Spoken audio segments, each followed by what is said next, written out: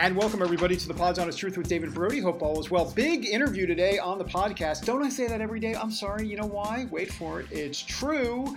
Rudy Giuliani, the mayor of New York. I'm sorry, the former mayor of New York. I know a lot of people would like him to be mayor of New York right about now and not Bill de Blasio. Anyhow, he was on the water cooler today, and boy, did he make some news. He said regarding the Durham report, which, of course, we know that could implicate quite a few Obama administration officials.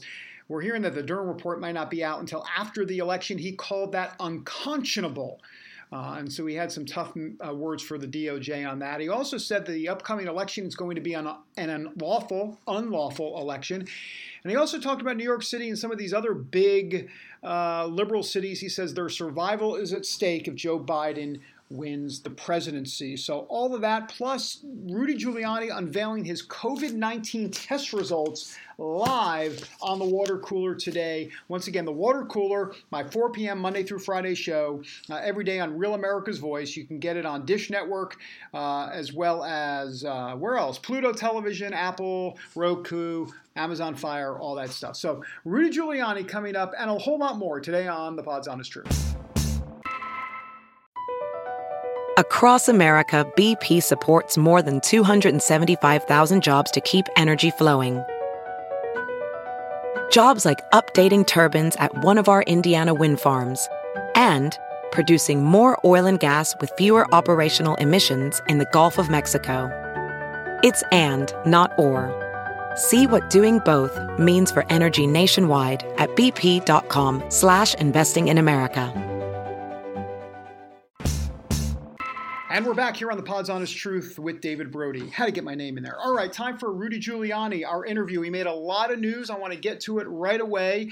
He talked about the Durham report being unconscionable, this idea that it wouldn't be released until after the election, potentially. He also talked about, oh my goodness, we got so much to talk about, how this is an unlawful election coming up and so much more. Rudy Giuliani on the water cooler today. Here it is. Mr. Mayor, great to see you again. Appreciate you.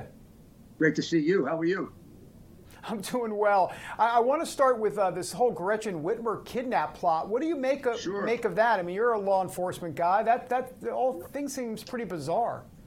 It is, but you know, as a former mayor and someone responsible at times for the security of both President Reagan and even President Clinton, this happens all the time. Now, I don't mean it gets to this level all the time. For that one, there were 100 threats of something like that happening to a president, a mayor, a governor. You'd be surprised how many crazy things you get. And the wonderful thing about law enforcement is they don't lose the forest for the trees. They stick on every single one of them. You know, I was a subject of a plot with Newt Gingrich a year and a half ago to be killed in Paris, France, and they caught the people, the Islamic terrorists from Iran, just the day before. And they're going to blow up 100,000 people, including me, Mrs. Rajavi, and Newt Gingrich. And then I was a subject of a plot 6 months before that in Albania. I can't tell you how often I've come a day or two close to their killing me. So I feel for her. I really, no matter our political differences. Yeah. And I feel for her if she's not been in law enforcement, because I had the experience of having people wanting to kill me when I was 32 years old. I lived with that, prosecuting the mafia, the drug cartels. Right. And you say, well, you know, we ward all of them off. And then, my God, there's always the one. We can't be perfect 100% of the times. But I know we do a better job now than we ever did. And I'm glad they caught them. I also should emphasize, when they blame it on President Trump, well, then you got to blame Black Lives Matter on Biden and on his running mate. I mean, after all, Black Lives Matter gets money from the same source as the Democratic Party. Millions and millions go through a place called Blue Acre or something. It's a set-up company by Soros, where millions and millions go to Black Lives Matter, the Democratic Party, Antifa, and they surely are encouraged, Black Lives Matter and Antifa, by the dead silence of the Democratic Party in condemning them. I think it was Biden who made the extraordinary comment that Antifa is an idea. I mean, that would be like saying the KKK is an idea, or the mafia is an idea, or the Nazi army was an idea. So for whatever the worth of that, which I don't think very much of. I'm sorry if they're going to blame that one incident on Donald Trump. Well, they got about $3 billion worth of damage, a couple of cops killed, and about 2,000 people in the hospital due to organizations. Not only do they support, but they help to bail out of jail. Mayor, I want to ask you about these debates that we are hearing so much about, and the president frustrated that they want to do it virtually. I want to get your take on that specifically, and also this idea that the Commission on Presidential Debates is kind of has it in for the president and is a bit biased here in terms of how they're approaching this. What's your take? Well, I was a catcher, right? And whenever my pitcher was basically on, but they called 15 balls in a row, 10 of which looked over the plate to me, I figured he was being paid by the other side. So they've never given us a call, ever. I mean, in the first debate with Hillary, the phone went out. We asked them for a one-on-one debate, a Lincoln Douglas debate. They didn't grant that. This time we asked them if we could have debates before September 28th. Remember, about 15, 20% of the people had voted before the first debate. That wasn't fair. I wrote to them 2 months before and asked them, what would be so hard in having the debates in September so everybody that's voting could have those debates? The Biden people didn't want to do it. They wouldn't overrule the Biden people, even though the entire format of the debates was written in an age when we didn't have early voting. To me, that's a totally unprincipled decision. I mean, the right thing to do is when the circumstances change, you change the debates. Wouldn't it be stupid to have the debates after the election? Well, they're having the debates after the election for about 30% of the people. I mean, that's stupid. It only favors the Democrats because they know every time Biden debates, there's a risk he's going to do I can't remember, I pledge allegiance to the United States, God, I don't remember. That could happen at any moment. My message is, my message is, hey guys, you don't fool us. You work for the other side. Don't pretend you don't.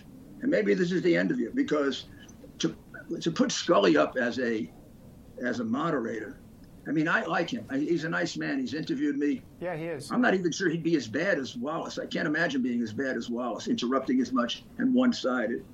The woman who did it the other night wasn't as bad as Wallace, but the interruptions were all in favor of saving a candidate who really basically disappeared from the screen in a bunch of smirks.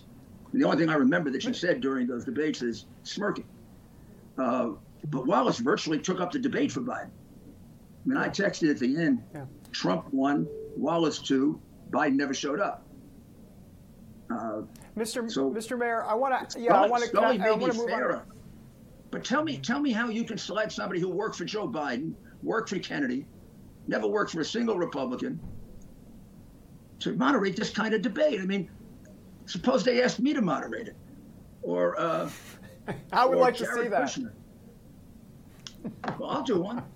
I'll be fair. I'm sure you will. I'm sure you will. Hey, let me ask you about COVID-19. Let me ask you about COVID-19. How are you feeling? You were at the they call it the super spreader event. That's what the media calls it, the Amy Coney Barrett event.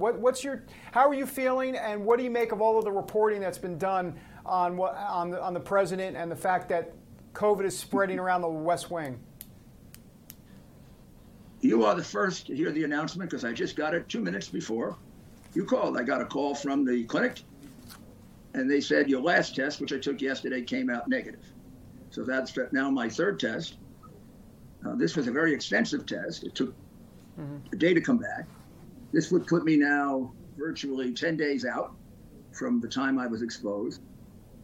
There's a theoretical 14-day period, but every doctor says it's really 7 to 10. I have no symptoms, and I know this will be very disappointing to about 3/4 of the Washington news media, who are dying to get me out of the campaign.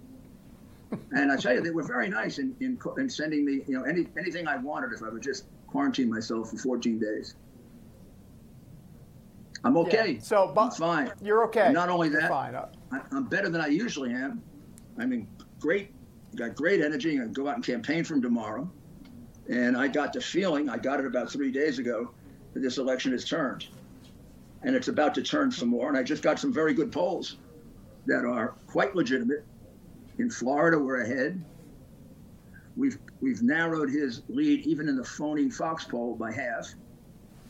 Narrowing a lead in 5 days in half shows momentum. And in three other states that we have to win, we've pulled ahead and we're within the margin of error in the next. In the last 4 days, there's been a big surge for the president. Even those 12-point polls have now closed to 6 points. At 4 points, he wins any poll. Are those internal polls? I'll give you a funny thing your listeners can count on. In 2016, he won every election where he was behind by less than 8 points now. Right. He won every election where he was behind by 4 points in the exit polls, except one. Two, Minnesota and New Hampshire. But he won something like, we had 18, he won 16 out of 18 where he was within 5, meaning losing by 5 points on election day. Are there a couple of states that you think that hidden Trump vote? Big one. Are there a couple of states that you think that this president's going to win, that the media is going to be shocked that he wins, whether it be a Minnesota or Nevada? Well, I go at it this way: if he wins the states that he has to win, that he won last time, and that I think he's going to win, he wins. Then you have extra states that are frosting on the cake, right? So Michigan was last time. We hadn't had Michigan in a long time. But Wisconsin even more. This time, I mean, it should be a surprise if he wins Minnesota. I don't think we've had Minnesota since, I'm not sure Reagan won Minnesota. He certainly didn't in Mondale. That was the only state Mondale won. That's right. He couldn't. That's true. Yeah. So it would have to be Reagan or before Reagan. I actually feel better this time about Minnesota than I do about Wisconsin. I think Montana, he will win. I think that this time we're going to have to work hard in Michigan to keep them on board. I think we're going to have to work hard in Wisconsin to keep them on board. I think Ohio, we're in good shape. And I think in Pennsylvania, good also. Look, there's a couple of issues I want to talk to you about. I want to get to mail-in balloting in a moment. I'm sure you have a lot to say about that, especially from a legal perspective. But what is happening in your city in New York? The media has been relatively silent when it comes to Antifa and Black Lives Matter as it relates to some of the destruction that's happened in New York and other places around the country. What do you think this means for the future of New York and many liberal cities across the country? Their survival is at stake in this election. If the Democrats win and Democrat control of these cities is taken to Washington, it'll be the end of the cities. You have to look at the horrible history that these cities have had with the Democrat Party. I mean, I can just name a few, most prominent ones: New York, Chicago, Philadelphia, San Francisco, now Seattle and Portland.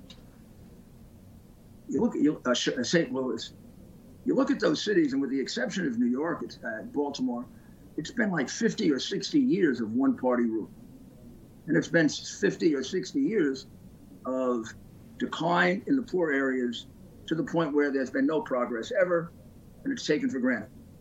And the politicians who represent them ignore it, become very famous, are lauded somehow as civil rights leaders. And then another interesting phenomenon: most of their wives become millionaires. Mm-hmm. I could tell you that on the part of a number of ones who represented New York and did nothing for the area. But for example, Charles Rangel's wife became a multi-millionaire. He was probably a well-known scandal that was protected because he was in the House leadership. Cummings, who just died, his district in Baltimore, he even once said there's been no progress here in 25 years. He just forgot that he had represented it for 20 of those 25 years, which meant he did nothing. It's a terrible thing. It's described very, very well in Horowitz's book about Blitz. About the unholy bargain between the Democrat Party and the poor black areas, where they basically con them, put them in the dependency, and then count on their vote. like at 95.5. Well, the more dependency the more control they have, the more Democrat they are. Well, and that's a good transition to the Democratic Party and mail-in voting. Look, this president has said, you've known him very well, he said, look, I'm not necessarily going to commit to anything in terms of whether it be a peaceful transition of power. He's basically, let's wait and see. What's your view about what do you think will happen? And do you think the president, what's the game plan November 3rd and on? The game plan is to make sure that the election is a lawful election. It's not about peace or no peace. It's not about that kind of thing. It's about making sure that this is decided fairly and squarely in court, if it has to be, and that a lot of their cheating that we know, you hear a story every day now. Yeah. If the New York Times was ever right, and it never was because they're big liars, they like to say there's no voter issue. That's like the CNN reporter standing in front of the riots in Portland, and people are getting shot in the back, and he says, this is a peaceful riot today, a peaceful protest. Today has been a day of peaceful protest, and the blood is coming over his head. I mean, I almost can't believe what liars they are. Every day, in any paper anywhere, you're going to find examples of voter fraud. 90% of it has been to help the Democrat. Ballots with Trump's name on it, destroyed, 1,000, 2,000. Children getting their parents' ballot. They're pro-Democrat, parents are conservative. They vote for the parents. They send it in for the parents. In situations like that, harvesting, including with that horrible congresswoman. I don't want to say which one because I can't remember if it's Tlaib or the other one. But one of them was going around. I don't know. I think it was the one who married her brother. It was Ilhan Omar in Minnesota. Yeah. Yeah, Omar. That's the one who was married to her brother, right? Well, that's the allegation. She was alleged to be married to her brother in order to come into the United States illegally. I'm sure that will not be investigated because the problem with our Republican prosecutors is they're frightened. They're frightened of racism. They're frightened of being vilified by the newspapers. They're frightened of not getting a job. This is like a reverse McCarthy period and worse. If you're a conservative, if you support Trump, people tell you don't wear your Trump hat if you can go to dinner. Nobody tells you not to wear your Biden hat. We don't do that to them. We don't. Yeah. I want to ask you before I have you here, so I need to ask you about the Durham report where there's been talk that might not come out now before the election. Disappointing? Unconscionable. Not just disappointing. I mean, I know he has evidence about how, and it's coming out. If anybody now doubts that Hillary Clinton developed the Russian collusion plot, they're just so biased they'll never be able to function in life properly. The last memo that came out is the coup de grace. I don't need anything more than Brennan writing a note to the president in Brennan's handwriting saying that Hillary and Hillary's people are developing a counterplot of Russian collusion to take emphasis off what would surely be a criminal case for handling of a computer. That's in Brennan's handwriting. That goes back to mid-July of 2016. The election still had months to go. This was Peter Strzok's plan to stop him from being president. But then he had an insurance policy. I'm quoting him now. Had an insurance policy to take him out. Will continue to be the insurance policy. So from the very moment the Russian plot emerged, they knew it came from Hillary Clinton. Brennan knew it. Obama knew it. And they're sitting there watching. They're watching this and they know it. It means they're totally dishonest, dishonorable. They're not patriots. It comes pretty close to treason. Mr. Mayor, always a pleasure to talk to you. Rudy Giuliani, Thank you. Thanks for the time. Thank you. Hey, it's Kaylee Cuoco for Priceline. Ready to go to your happy place for a happy price? Well, why didn't you say so? Just download the Priceline app right now and save up to 60% on hotels. So whether it's Cousin Kevin's Kazoo Concert in Kansas City, go Kevin, or Becky's Bachelorette Bash in Bermuda, you never have to miss a trip ever again. So download the Priceline app today. Your savings are waiting. Go to your happy place for a happy price. Go to your happy price, Priceline. My big thanks to Rudy Giuliani for coming on the show. I've known the mayor for, my goodness, over 10 years now. Actually, let me think. Oh, goodness gracious, more than that, actually. close to 15 years, actually. Anyhow, I want to also play an interview that we did on the water cooler today. This is with Danielle D'Souza Gill. She's actually the daughter of Dinesh D'Souza. She's out with a new book called The Choice, and it has to do with abortion, the big divide in this country. And she blows up a lot of the myths that you hear about when it comes to abortion and the liberal media. So we're going to play some of that interview, and we also talk about Amy Coney Barrett, because of course that's the big story coming next week, the Amy Coney Barrett hearings in the Senate Judiciary Committee. And of course abortion is going to be front and center for sure. Here is Danielle D'Souza Gill. Thanks for being here. I really appreciate it. Thank you so much for having me. Danielle, tell us, so what did you try to accomplish in the book? Kind of lay it out for us.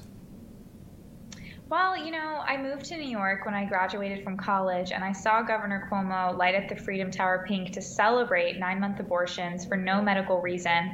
And I think at that point when I realized that 7 states had legalized this, that this was an issue we had to really start speaking about more, not just in terms of kind of the pro-life niche audience, but in terms of how can we reach more people. And so my book was really, the goal was to kind of myth bust all the most popular pro-choice arguments that we hear and that we don't talk about enough.